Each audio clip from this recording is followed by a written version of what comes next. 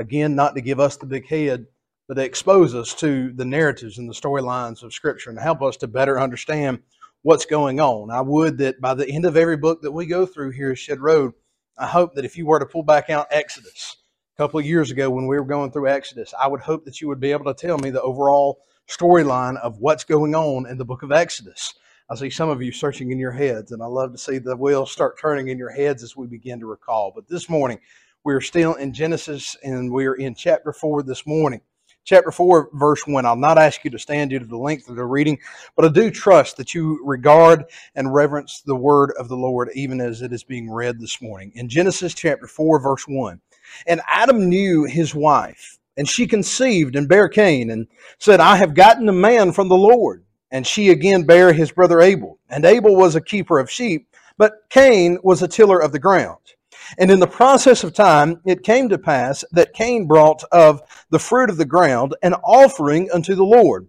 And Abel he also brought of the firstlings of his flock, and of the fat thereof. And the Lord had respect unto Abel and to his offering. But unto Cain and to his offering he had not respect. And Cain was very wroth, and his countenance fallen. And the Lord said unto Cain, Why art thou wroth, and why is thy countenance fallen? If thou doest well, shalt thou not be accepted? And if thou doest not well, sin lieth at the door. And unto thee shall be his desire, and thou shalt rule over him. And Cain talked with Abel his brother. And it came to pass, when they were in the field, that Cain rose up against Abel his brother, and slew him. And the Lord said unto Cain, Where is Abel thy brother? And he said, I know not. Am I my brother's keeper? And he said, What hast thou done? The voice of thy brother's blood crieth unto me from the ground. And now art thou cursed from the earth, which hath opened her mouth to receive thy brother's blood from thy hand. When thou tillest the ground, it shall not henceforth yield unto thee her strength. A fugitive and a vagabond shalt thou be in the earth. And Cain said unto the Lord, My punishment is greater than I can bear. Behold, thou hast driven me out this day from the face of the earth, and from thy face shall I be hid, and I shall be a fugitive and a vagabond in the earth. And it shall come to pass that everyone that findeth me shall slay me. And the Lord said unto him, Therefore, whosoever slayeth Cain, vengeance shall be taken on him sevenfold.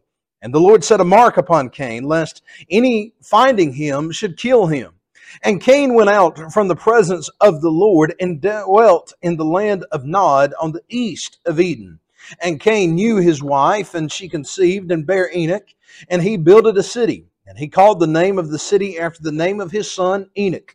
And unto Enoch was born Irad, and Irad begat Mahuel, and Mahuel begat Methusael, and Methusael begat Lamech. And Lamech took unto him 2 wives. The name of the one was Adah, and the name of the other Zillah. And Adah bare Jabal. He was the father of such as dwell in the tents, and of such as have cattle. And his brother's name was Jubal. He was the father of all such as handled the harp and organ. And Zillah, she also bare Tubal-Cain, an instructor of every artificer in brass and iron. And the sister of Tubal-Cain was Naamah. And Lamech said unto his wives, Adah and Zillah, Hear my voice, ye wives of Lamech, hearken unto my speech, for I have slain a man to my wounding, and a young man to my hurt. If Cain shall be avenged sevenfold, truly Lamech 70 and sevenfold. Verse 25. And Adam knew his wife again, and she bare a son, and called his name Seth. For God, said she, hath appointed me another seed instead of Abel, whom Cain slew. And to Seth, to him also there was born a son, and he called his name Enos. Then began men to call upon the name of the Lord. Let us go to the Lord in prayer. Father, we thank you for this wonderful passage in your word, O God. Father, may you help us to understand what you are trying to have us to understand, God, that it's never going to mean what it was never intended to mean, oh God. Father, we pray that we would walk in that truly, oh God. Father, that you would just open our eyes, open our minds to it, that it would be grafted in through the means of the Spirit, that we would receive this as the truth that it is, oh God. Father, that you would change us and transform us with it, that God, we would live lives, as James said, that don't only hear the word of God, but that we would be doers of the word of God. Father, I pray that you feed your lambs and feed your sheep as only you can. We pray to honor and reverence you in all things, giving you all the honor and glory hereafter, God. We pray all of these things, and pray that you'd save somebody that's never been born again. So much more. We pray that we'd be a blessing in this community. Father, so many things we bring to you and pray in thy Son, Jesus Christ's most holy and wonderful name. Amen and amen.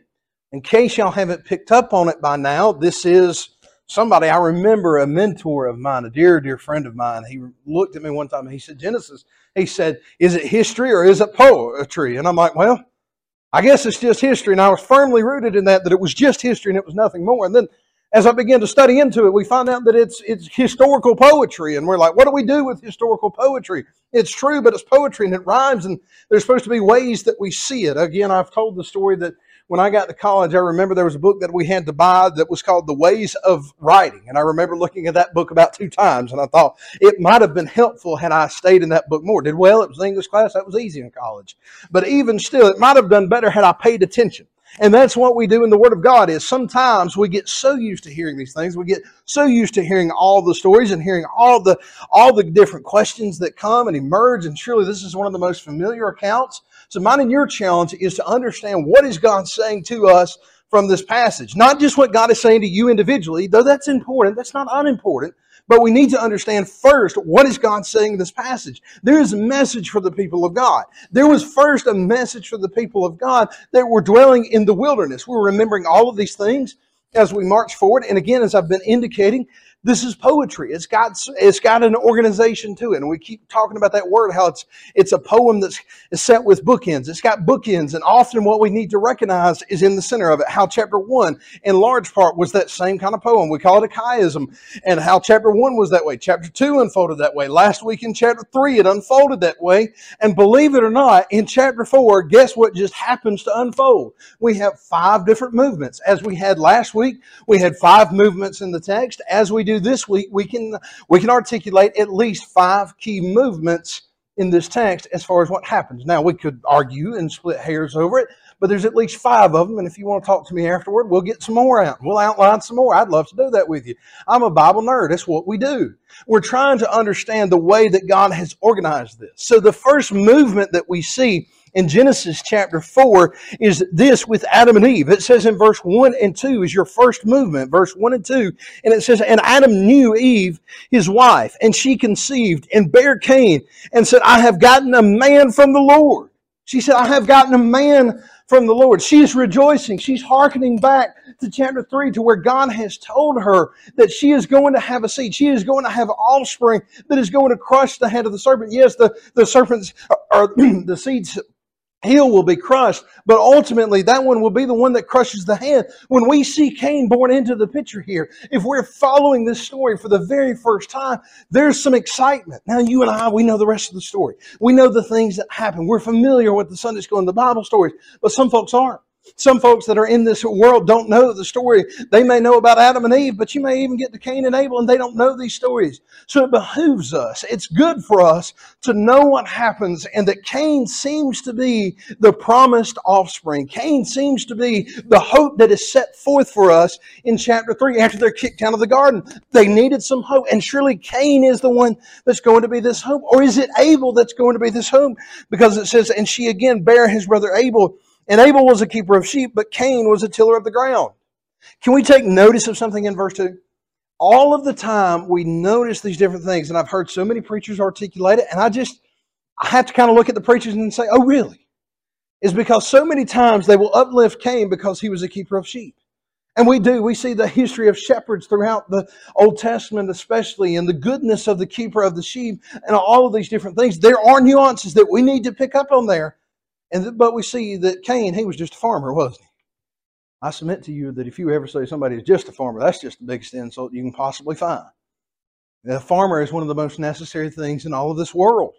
It's a part of the godly order. Cain was existing in the way that Cain should be existing. Somebody had to take care of the livestock. Somebody had to take care of the ground. Beloved, if we go to the grocery store, we need somebody that's taking care of the ground, and we need somebody that's taking care of the livestock. Can I submit to you that the vision that we see of Cain and Abel, sometimes there's a tendency, there's what I would probably think to be a bad tendency to say, well, clearly Abel was better than what Cain was.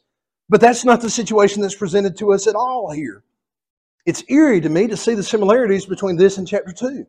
It's eerie to look at these representations and see that in large way, just as man and woman were created as equals, how Eve was brought out from the side of man, not from above man, but from the side of man. That's how Eve was created, as to walk equal with the man. Now we know that after in chapter 3, we know there's an order in the household, but even still, that does not make the woman in any way lesser than what the man was. In Cain and Abel's relationship, just because one was the older and one was the younger, you can ask me and Tyler, there's no difference. Tyler might sometimes want to think he's the big dog because he's the older brother. I might want to sometimes think I'm the big dog because I'm the younger brother. We may kid each other about it. You may do the same with some of your siblings. You may have some of these things. But ultimately, when people ask me, and I do have people in my life that always want to ask, who's the favorite between me and Tyler? And I'm like, I don't know. You're going to have to ask which parent which. And I guarantee you, if we're going to be honest about it, it's probably from day to day. There might be one day that Tyler was the favorite. There might be one day that Zach was the favorite. I don't know when those days were. There might be one of those days that they were just wishing they'd had another offspring so that they could have been the favorite. All of these different things because we're brothers and we do what brothers do. But even still, we walk in this world and we know that there's an equality among us. And what this text is presenting to us is there's a division of labor. There may be that Tyler is skilled in a certain area that Zach is not skilled in. Instead of me being braggadocious and trying to be good in everything, because I have a bad tendency about that, is the truth that Tyler's just better equipped. When it comes to matter of law, I've studied a little bit, but I'm not a lawyer. I'm going to trust my brother who's the lawyer. When it comes to a matter like that, I'm going to go to him and then trust him in these things. I don't know if there's an area that Tyler might trust me more in than what I do in him, but surely there's probably something that I'm better equipped for. It doesn't make Tyler better than me. It doesn't make me better than him. It makes us to walk as equals in this world. Beloved, what we often do is try to find rivalries between one another. In every sense, it seems to be that in our communities, we're trying to find rivalry. In the community of the marriage, we're trying to find rivalry. In the community of siblings, we're trying to find rivalry. But the way that God has ordained this is so that it is not rivalry. I've seen these rivalries divide churches. I've seen these rivalries divide families. I've seen these. We were talking this morning, heard somebody referencing some family that I know, and somebody talking about this family doesn't agree with that family. And I'm like, boy, oh, do I know that, because I know the other side of the family, and I can tell you from their perspective. And it's just crazy to me how well known these stories are of division when it should be in unity. There's something about our communities that we should be united. When it comes to Bremen Bowden, that's one of the biggest rivalries. And sometimes I do my best to forget that we've got a Bowden Red Devil in the building, because I'm a Bremen Blue Devil by birth. That's what I am. That's where I graduated from. And there's this big rivalry between those two schools. And there's a Red Devil that gathers with us weekly. And I'm like, I don't know how to feel about that. I jokingly say that because I'll be frank with you, I just don't care about who's who. I don't care in that regard. But sometimes those rivalries get to be a really big deal. Sometimes people in this building can tell you stories of the rivalries. We were recounting some of the stories of people that were just disagreeing. There's something about us that's feisty and a bunch of fighters.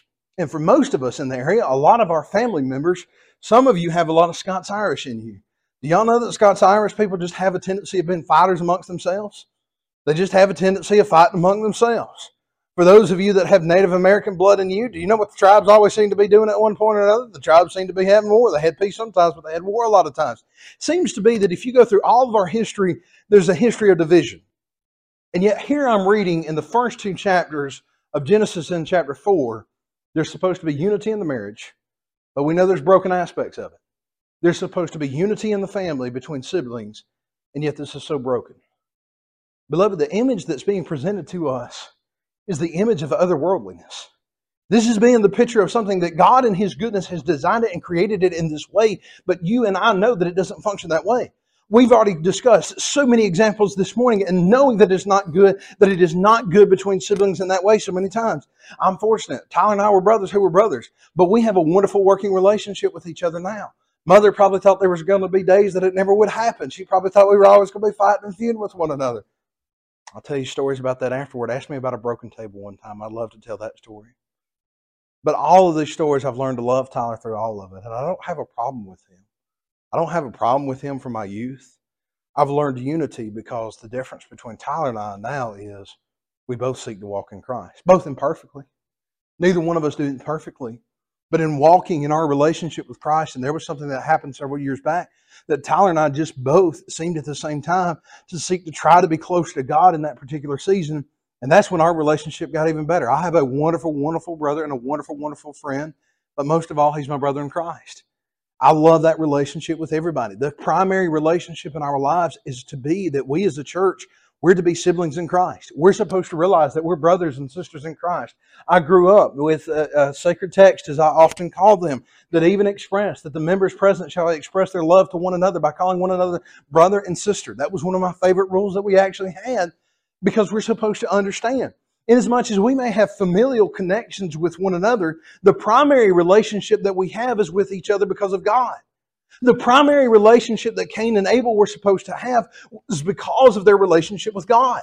So what happens with their relationship with God that begins to change things? The second movement in our text begins to occur in verses 3 and 5. The second movement in verses 3 through 5 says, "And in the process of time it came to pass that Cain brought of the fruit of the ground an offering unto the Lord.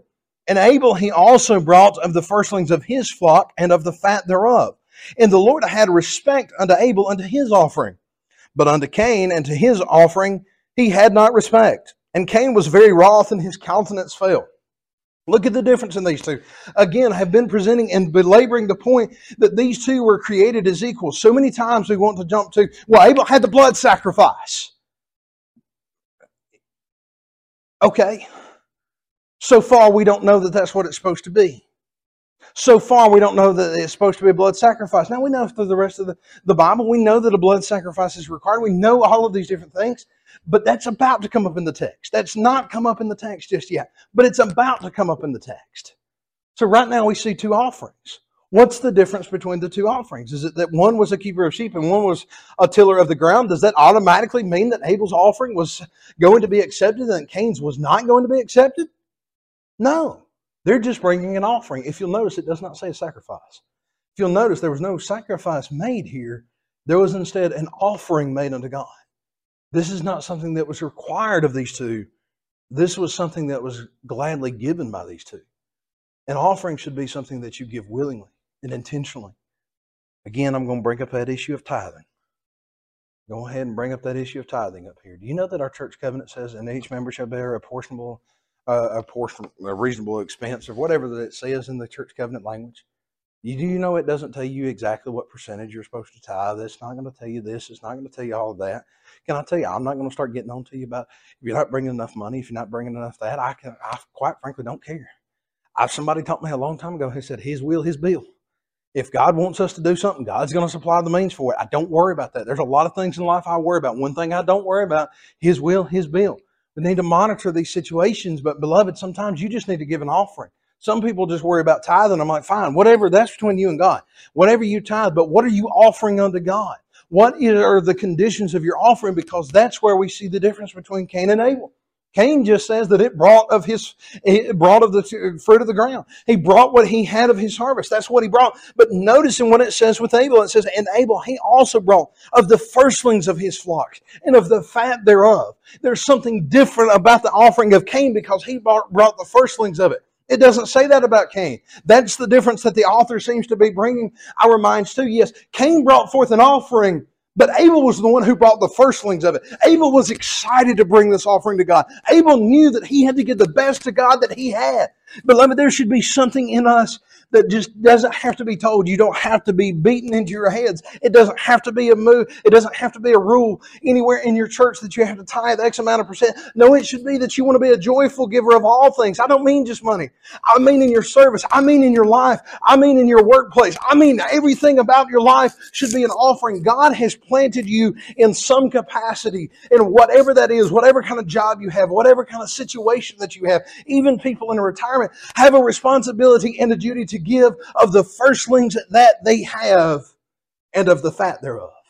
Not only did he give of the firstlings of his flock, but it says, and of the fat thereof. Abel brought the absolute best that he had. I've been wondering, Miss Terry and I, we buy these chicken breasts from Walmart, and these things are massive. And I don't know where they've gotten chicken breasts that are so massive, but these things are massive, y'all. We can literally divide them in half, and then we cut them in half, and then we make chicken breasts out of them and count them as one. And finally, I don't know what behooved me, I finally read the packaging. I thought they were just chicken breasts. They're not. They're chicken breasts with rib meat. Didn't know what all of that meant. But can I tell y'all, this chicken's actually really good? Some of y'all looking at me weird on this. This chicken's actually really good. It counts as both of it. What I thought was just chicken breast, they've included a little bit more. I mean, sure, we pay for it. They've included a little bit more. It was already good enough that we just got the chicken breast, but they've included a little bit more. They've sweetened it a little bit more. Beloved, there should be something about the connection between us and God, the relationship between us and God, that we want to give of the best that we've got, and we want to go above and beyond. I don't care if you're meeting certain percentages on your giving. That's between you and God. What I ask of you is to look at the situation with the difference of Cain and Abel, and I beg of you to see the difference, because there was respect unto Abel's sacrifice, or unto Abel's offering, but there was not respect unto the offering of Cain. I'm asking you to look and see that if you want to be happy in the Lord, that's what it means. I don't know what that means in your particular life, but I know that there's an intention from these verses that we should be seeing. We should be giving God the very best that we have, the very best hours of our life, the very best days of our lives, the very best of everything that we have ought to be going unto God in some capacity. And beloved, I'm not just asking you to do more. I'm asking you to look back into chapter 1 and see that there's also the principle of rest. Are some of you doing too much? Are some of you living a life that's too busy? Is there no margin in your life to where you actually need to pull back and say, I need to rest and depend on God for a little while? Is there something in your life that you need to give even those periods of rest unto God? Is your life modeling and looking like what it should look like according to God? Or is your life in shambles because you don't like the fact that God is using the offering of Abel, but your offering is as the offering of Cain? You're taking what you need and then giving the leftovers unto God. But unto Cain and to his offering he had not respect. And Cain was very wroth, and his countenance was fallen. Cain had a fiery passion. When it says he was wroth, it means he was absolutely fiery, passionate, mad at God. There was no other way to understand it, that Cain is absolutely distraught about God. He's mad at God. He doesn't understand God to be the one that's in charge. I've told y'all what I heard that evangelist say, that this is God's the boss and this is his book. The problem with that is Cain was thinking that he was the boss. Cain was thinking that he was the one in charge, and his countenance was fallen. Sometimes, if you're like me, my face says what I'm thinking before I can say it out loud. You can read my facial expressions and know where I am. My face says exactly what's going on with me. And the same was true of Cain. I hate to tell you, I'm more like Cain than I'd like to admit sometimes. His countenance was fallen. Everything about this was as bad as it could get. Can I tell you that I don't see in those verses right there to where God had broken his relationship with Cain at any level? There seems to be no difference of where God came after Cain. God has not approached Cain in any way saying, Cain, you've done something wrong. All that is happening is God is going to ask him some questions here. The separation of the relationship was between Cain and God, not between God and Cain. The separation of the basis of the separation was Cain got mad with God, not that God was mad with Cain. Yes, he had respect unto Abel's offering, but it did not say that it in any way separated himself from Cain based on that offering. This was just a gift of love. This wasn't something that I had to do and keep in favor with God. This was just a gift of love. Can I tell you that is a true pattern of your life? You don't have to spend your life asking all these questions. If I do a little bit more, will that please God? If I give a little bit more, will that please God? If I give so many days, if I do so many activities, is that going to please God a little bit more? Can I tell you what that sounds like? That sounds like every other religion in the world. That so many other religions are on the basis of, if I do enough good deeds, then I'll get into heaven. Beloved, that's not the way that it is with God. Now, God may have respect unto these good deeds. God may have respect unto your offerings, but that's not what the basis of your relationship with him is. The basis of your relationship with him is your relationship. Are you actually walking with him? Are you fellowshipping with him? Or have you gone like Cain, and because God might have favored one over another, have you gotten wroth with God? Has your countenance fallen? And God, in the next movement of the text, in verses 6 through 15, it says, And the Lord said unto Cain, Why art thou wroth? And why is thy countenance fallen? I love how he called him out on exactly. He just went item for item, and he said, Cain, why are these two things wrong with you? He didn't address the offering. He didn't address, why didn't you bring to me the firstlings of the flock? Even though we see something in that. Why didn't you do this? He just addresses, he says, why are you angry? Why are you wroth? Why is your countenance fallen? God has not accused Cain in any way. It amazes to me how gracious that God has come to Cain with. He's just asked him, he's like, Cain, man, what's wrong with you?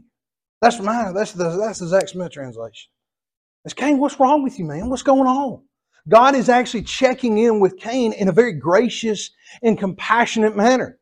I have to ask you, is God out to get you in your life? Is God always out to punish you? Is if you say something wrong, lightning's going to strike you down?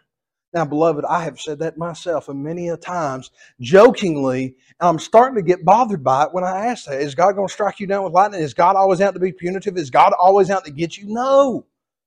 God is not always out to get you. God instead is always inviting you into a relationship with Himself. God is giving Cain the time and the moment to think within himself and to say, come back to me. Why are you wroth? Why is your countenance fallen? Has any wrong been done to you, Cain? He says in verse 7, if thou doest well, shalt thou not be accepted? And if thou doest not well, sin lieth at the door.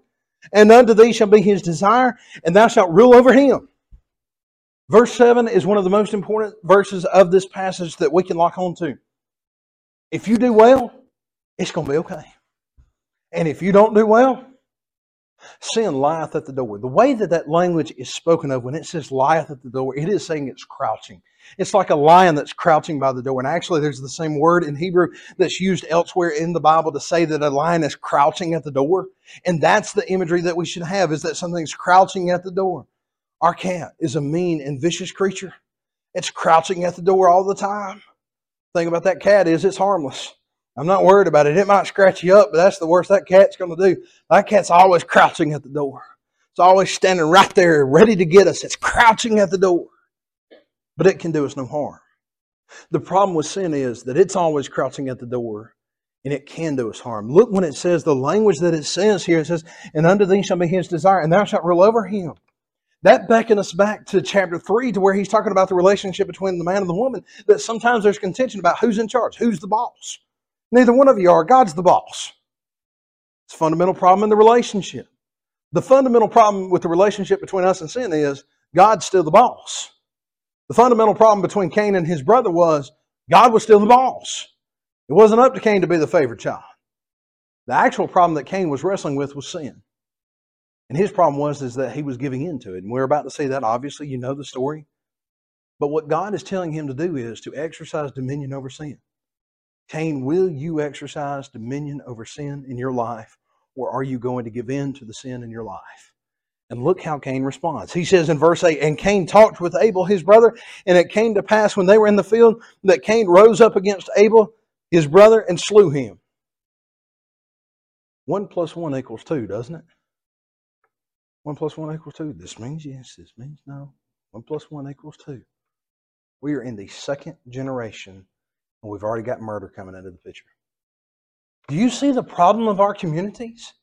The problem that we have in wrestling with life? The problem that we have in wrestling with the order of the way that God has given us in things is that we want to war against God's order. Even so much that Cain is willing to give in to sin and murder his brother. Abel didn't do anything to Cain. The entire basis of the relationship is between God and Cain responds by killing his brother. The problem that we have with one another is not with us, it's ultimately between us and God. I've got some family members that I struggle with. I got some family members that I don't want to be around that often. It's usually because one of us gets crossways with God. It's not because of God, but it's because one of us got crossways with God. So many people in my life, the more that I understand is that God's going to take care of the relationship. That if you've got a problem with me, if I can actually fully rest in the fact that that's between you and God and not ultimately between you and me. Now, there are things that we need to go. If your brother's got an alt against you, go to him and ask him for forgiveness. Ask him if you can clarify. There are things that we should clarify the relationship. But Cain doesn't have an alt against Abel. Cain has an alt against God, and he takes it out on Abel. Beloved, let us be careful in our relationships that there's not a problem between us and God, and it rules how we conduct ourselves with the rest of the family. It conducts with the rest of our family, with the rest of our communities, with the rest of the people that we're around. How do we react? Are we in unity with God, or are we at enmity with God? In verse 9, you see this continued. It said, and the Lord said unto Cain, where is Abel thy brother? And he said, I know not. Am I my brother's keeper? Am I responsible for him? Am I the one that's in charge of him? God, he's yours. He's your favorite child. You're the favorite over there. He's your favorite. He's your problem, God, not mine. Am I my brother's keeper? What arrogance to talk to God in such a way that when God asks us something, when God lines us up and brings us to account for something, that He says, essentially, He's not my problem. In this world that we presently live in, everybody wants to live so individualized. Everybody just wants to seem to live an individual life. You can't. You need community. I don't want to pay taxes. I don't. I want that money coming into my pocket. But you know what? I sure do enjoy the fact that my wife is paid by Haralson County School System. I sure do love that fact. And if y'all didn't pay y'all's taxes and nobody else paid their taxes, all of a sudden that comes home to roost with me. And if I don't pay my taxes, again, I'm not trying to get into the Constitution, I'm not trying to get into politics here, but if I don't pay my taxes, all of a sudden my roads aren't going to be kept up. I'm going to be driving down dirt roads. I'm going to have to be repairing the truck. All of a sudden, as independent as I think I am, God humbles me down real quick like, and I remember, oh, wait, I got to depend on the rest of this community. I don't like so-and-so over there. I don't like such and such office. Well, you may not like him, but you might ought to pray for him. You might ought to be caring for him. That we've been subject to pray for those that are in authority over us. That there's a care for those that are in authority over us. Beloved, there is a relationship in the community that we ought to be expressing care and compassion for the other members of our community. That when it comes to, if somebody gives us an account, am I my brother's keeper? Yeah, you are your brother's keeper. Yeah, you are the rest of this community's keeper. You're responsible for how the rest of this community is doing. In whatever community you're from, you ought to care about it. I'm big on this. This is just my bailiwick, so to speak. I believe you ought to go vote. I don't care who you vote for. I'm not going to tell you who to vote for. That's not my job. But I'll tell you, you ought to go vote because this is an expression of the care of our community. Now, if there's just some reason you don't vote, come talk to me afterward. I'd actually genuinely love to have that conversation because I don't understand it, and I'd like to. I think you ought to go vote. I think you ought to go participate in your community. I think when your community's having something, you ought to find some way to express that care for them. Beloved, we are our brother's keepers. If something's wrong with Tyler, it becomes my problem. If something's off kilter with him, it becomes my problem. Trust me, if something's wrong with me, eventually it's probably going to be Tyler's problem one way or another. When there's a difference in that relationship, I need to go to God. Beloved, sometimes there's relationships in my life that I can do nothing about. Again, I was telling you about some family members. I got some family members who won't speak to me. I got some family members that when I'm around them, it's hard. When I'm around them, I see nothing but they don't want to look at me. I don't want to look at them. It's hard. Am I my brother's keeper? You know, when I run into them in town, as strained as that relationship is, I may hear echoes of this verse. Am I my brother's keeper? Now, I didn't slay him. I didn't kill him. I didn't do that to him. But still, the relationship between them and me has been affected in some capacity. I'm still supposed to care for them. I still have a responsibility into them. Whether I like them or not right now, I still have to love them. I still have to care for them. And beloved, my greatest gift is the fact that the relationship's ultimately with God. Because I got people that I believe and trust in that are also believers, that are family members, that I believe and trust in God, that I'll be with them in heaven is what I mean to say. And beloved, if I can spend eternity with them, I can figure out how to live here on earth with them. Now, I know that's going to be in the land of perfect unity. I know that's going to be a perfect day over there. But beloved, when it comes to the question, am I my brother's keeper? There needs to be an understanding that yes, we are our brother's keeper. Yes, we owe it to our communities. God would have us to live in unity with one another. I see that so many times in the political world. Seems to depend on what letter you associate with more, whether you associate with the letter D or with the letter R, seems to be the basis of your relationship. I love those that can reach across the aisle and work with somebody they might disagree with and say, you know what, we can find common ground. That's what I want to do with these family members. There's some issues in life we're not going to agree about. I want to find what's common and work with you on what's common. I find in this past year, it's been amazing as I track through social media, I got friends that have businesses. And I find just as I seek God more, do you know what I find? I want their businesses to succeed. I don't know what it is. There's been a direct correlation. The closer with God that I get, the more I care about this community. That should be within each and every one of our desires, within each and every one of our hearts. The more that we seek God, the more that we actually care for our community. What we see in Cain is he separated himself from God. And when he separates himself from God, all of a sudden he doesn't care about the community. I hope I'll never hear anybody in this building say, I hate people. If you're one that says, I hate people, we got some work to do. If you can say you hate people, something's wrong in your heart. If you can say you hate the community, something's wrong in your heart, and it's something between you and God. Beloved, they should know us by our love for one another. Christians ought to be the most loving people. Do you know what's most known about Christians is how hateful we are. Now, sometimes, I'll admit to you, sometimes I'm pretty sure the Pharisees and the Sadducees, after they had a meeting with Jesus, got upset and went home mad. I imagine when they got home that evening, their feelings were hurt. I imagine that even Jesus caused some hurt feelings, if we'll be frank about it. Sometimes there's something we have to stand for and it's going to hurt somebody. That's not wrong if we're right with God. But sometimes we're mean for the sake of being mean because we've grown distant from God. I didn't see all this to begin with. I sure do love knowing about Cain. Because as much as it says in verse 10, and it says, "And he said, What hast thou done? The voice of thy brother's blood crieth from the ground. And now art thou cursed from the earth, which hath opened her mouth to receive thy brother's blood from thy hand. When thou tillest the ground, it shall not henceforth yield unto thee her strength. A fugitive and a vagabond shalt thou be in the earth. And Cain said unto the Lord, My punishment is greater than I can bear." That's why I told y'all a few weeks ago, Cain's whiny. Because do you know what I read in that? Do y'all not read the same thing that he said unto Adam? Do y'all not read it sounds almost exactly the same as that you're going to have to work by the sweat of the brow, you're going to have to do all of these things? That the punishment from sin in generation 1 is not that worse from the punishment of sin in generation 2. Beloved, sometimes we think we've got it worse than the generation before us had, when frankly we've probably got it a little bit better than what the generation before us had. We've probably got it a little bit easier. Do you know how easy it is to commit to church? Do you know how easy it is to look things up on the internet? How fast we can have an answer? All of these things coming in, it seems to be easier.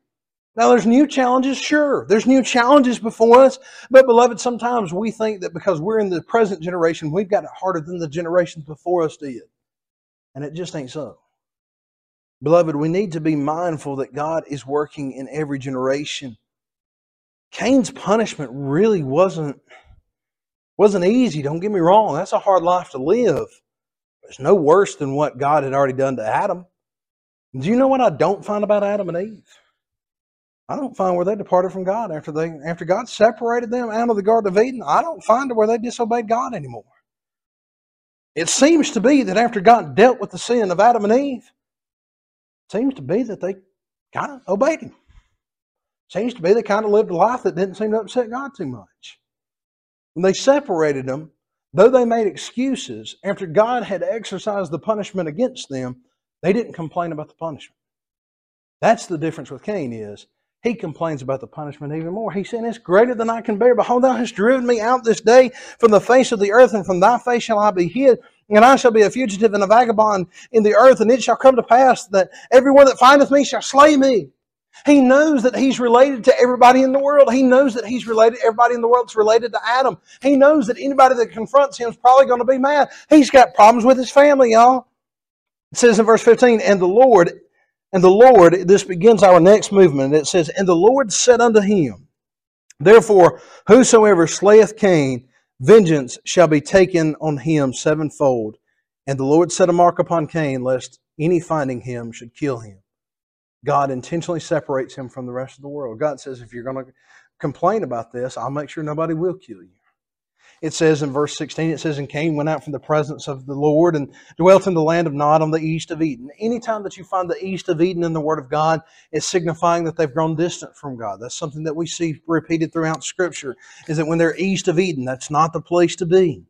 In verse 17, "And Cain knew his wife, and she conceived and bare Enoch, and builded a city, and called the name of the city after the name of his son Enoch. And Enoch was born Irad, and Irad begat Mehuel, and Mehuel begat Methusael, and Methusael begat Lamech. And Lamech said unto him, and took unto him 2 wives. The name of the one was Ada, and the name of the other Zillah. And Ada bare Jabal, and he was the father of such as dwell in tents, and of such as have cattle. Okay, he's acting like his ancestors. And his brother's name was Jubal, and he was the father of all such as handled the harp and organ. Y'all, we've got music even in the first several generations of it. And it's through the lineage of Cain. We've got cattlemen, and it's through the lineage of Cain. I'm not understanding. I didn't think that the harp and the organ were bad things. I didn't think that cattle was a bad thing. It says in verse 22, "And Zillah, she also bare Tubal-Cain, an instructor of every artificer in brass and iron." And the sister of Tubal-Cain was Naam. Beloved, we've got every artificer of brass and iron over here. We've already jumped into the Bronze Age. We've already jumped to where they're taking the different metals of the earth and they're working in the metals and they're setting these things. All of the industries of man are coming through the lineage of Cain. Do you know what Cain is doing, even though Cain is separated from God? Cain's offspring? They're fulfilling God's purpose. They're bringing order and dominion to this earth. But there's a problem. It says in verse 23, And Lamech said unto his wives, Adah and Zillah, Hear my voice, ye wives of Lamech, hearken unto my speech. For I have slain a man to my wounding, and a young man to my hurt. If Cain shall be avenged sevenfold, truly Lamech 70 and sevenfold. How bold of you to assume that you're that worse than Cain. How arrogant of you. That the titans of industry, over here, that's just what the offspring of Cain is. While they're doing the things of God, while they're exercising the commandment of God to have dominion over the earth, they're doing it separated from God. How sad it is that you and I can do great works in this life, but do them separated from God. How terrible it is that you may live a wonderful life. I think about people like Gandhi, that if anybody lived a good life, Gandhi lived a pretty good life. I mean, if somebody didn't hurt other people, if somebody lived a life that seemed to be so well, it would be somebody in that nature. But if he never knew Jesus Christ, if he walked away, if he walked opposite of the way of God, if he walked in this relationship, if he pursued these things separated from God, it did him no good. The basis of the relationships we have with our community are first and foremostly found in God. If we're to relate to our community properly, we must relate to God properly. Is God going to bless the rest of the world? Absolutely. Look how much He blessed and seemingly abundantly the offspring of Cain. But there was problems. They were sinful people. They're ones who continued to sin against God. In verse 1 and 2 of this chapter, we were supposed to find hope. In verses 1 and 2, we were supposed to find that we had hope in Cain. We had hope in Abel. We had hope that God was going to exercise dominion over the earth. We had hope that this was the promise. This was going to be the one who crushed the head of the serpent. But by verse 24, all that we see through the lineage of Cain is failure. Abel's dead. All we have is the lineage of Cain. But look what happens in verse 25. And Adam knew his wife again, and she bare a son, and called his name Seth. For God said she hath appointed me another seed instead of Abel, whom Cain slew. And Cain got written out of the will. Cain is no longer part of the lineage. It's appointed me another seed. Do you see that in, verse 1 or 2 there, that first section? She said, I have gotten me a man from the Lord. I have gotten. And instead, here the language has changed. And the Lord has appointed unto her another seed. We were supposed to find the fulfillment of the promise in verse 1, but things went awry. But praise God, as bad as everything was, we've gotten down here, and she's been appointed another seed instead of Abel, whom Cain slew. And it said, and to Seth, to him also was born a son, and he called his name Enos. Then began men to call upon the name of the Lord. Beloved, if we see anything from chapter 4 is as much bad as there is in the world, guess what? He's still bringing us to the hope of His promise. He's still promising us that He is going to deliver on His promises. He's still reminding us God is going to deliver His people. If you're in the wilderness, you need this memory. You need this recalling. If things here on earth just get mundane, and it seems to be a sad life sometimes, and it seems to be a difficult life sometimes, and everything seems to be a disappointment, and when everything starts to go right, something else goes wrong, beloved, the promise of Christ is still there for us. The promise and the hope that we have in Christ alone is still there for us. They were in the wilderness, but they could still hope and trust in God. For those of us who have been born again, we've been called to be a separated people. Not out of the world, but not of the world. Beloved, we're supposed to be living a life that somebody else looks at us and says they're different. We should be different because we're walking with God, not just because we want to be different. We should be different because we're walking with God. And all around the world, we see the bad. I wish we'd sung Abide With Me now. And all around me, I see the bad things of the world. In every situation in my life, I can see the brokenness of humanity. I can see the brokenness of community. And yet God is still bringing us with the reassurance that He's in charge of this. He's in control of this. Yes, He lets us make choice after choice after choice that leads us astray from Him. But even when we fumble the ball, even when we mess up, He's still with us. He's still guiding us. He's still protecting us. He's still inviting us that we may know Him. I wonder this morning, when you're confronted with the sin of the world, when you're confronted with the sin in your life, do you respond with Christ and forgiveness and seeking Him? Or do you respond to God by fleeing His presence and doubling down and sinning evermore? What's your response this morning? Let us pray. Father, we thank You for this wonderful passage of Your Word. We pray that we would honor and reverence it all the days of our lives. God, we pray again that it would take effect within us. If somebody's never been born again, Father, I pray that they would come trusting in You, see Your open arms, and come running to You, that they too may know the joy of the relationship with You. God, I confess that there's situations that myself and others in this congregation, Father, so many times we don't understand how You're working anymore. But God, we rest in the truth that You are working. We falter and fail, oh God. But Father, You welcome us to Yourself again. We pray that we would run to You in every opportunity. We pray these things in Thy Son, Jesus Christ's holy and wonderful name. Amen and amen.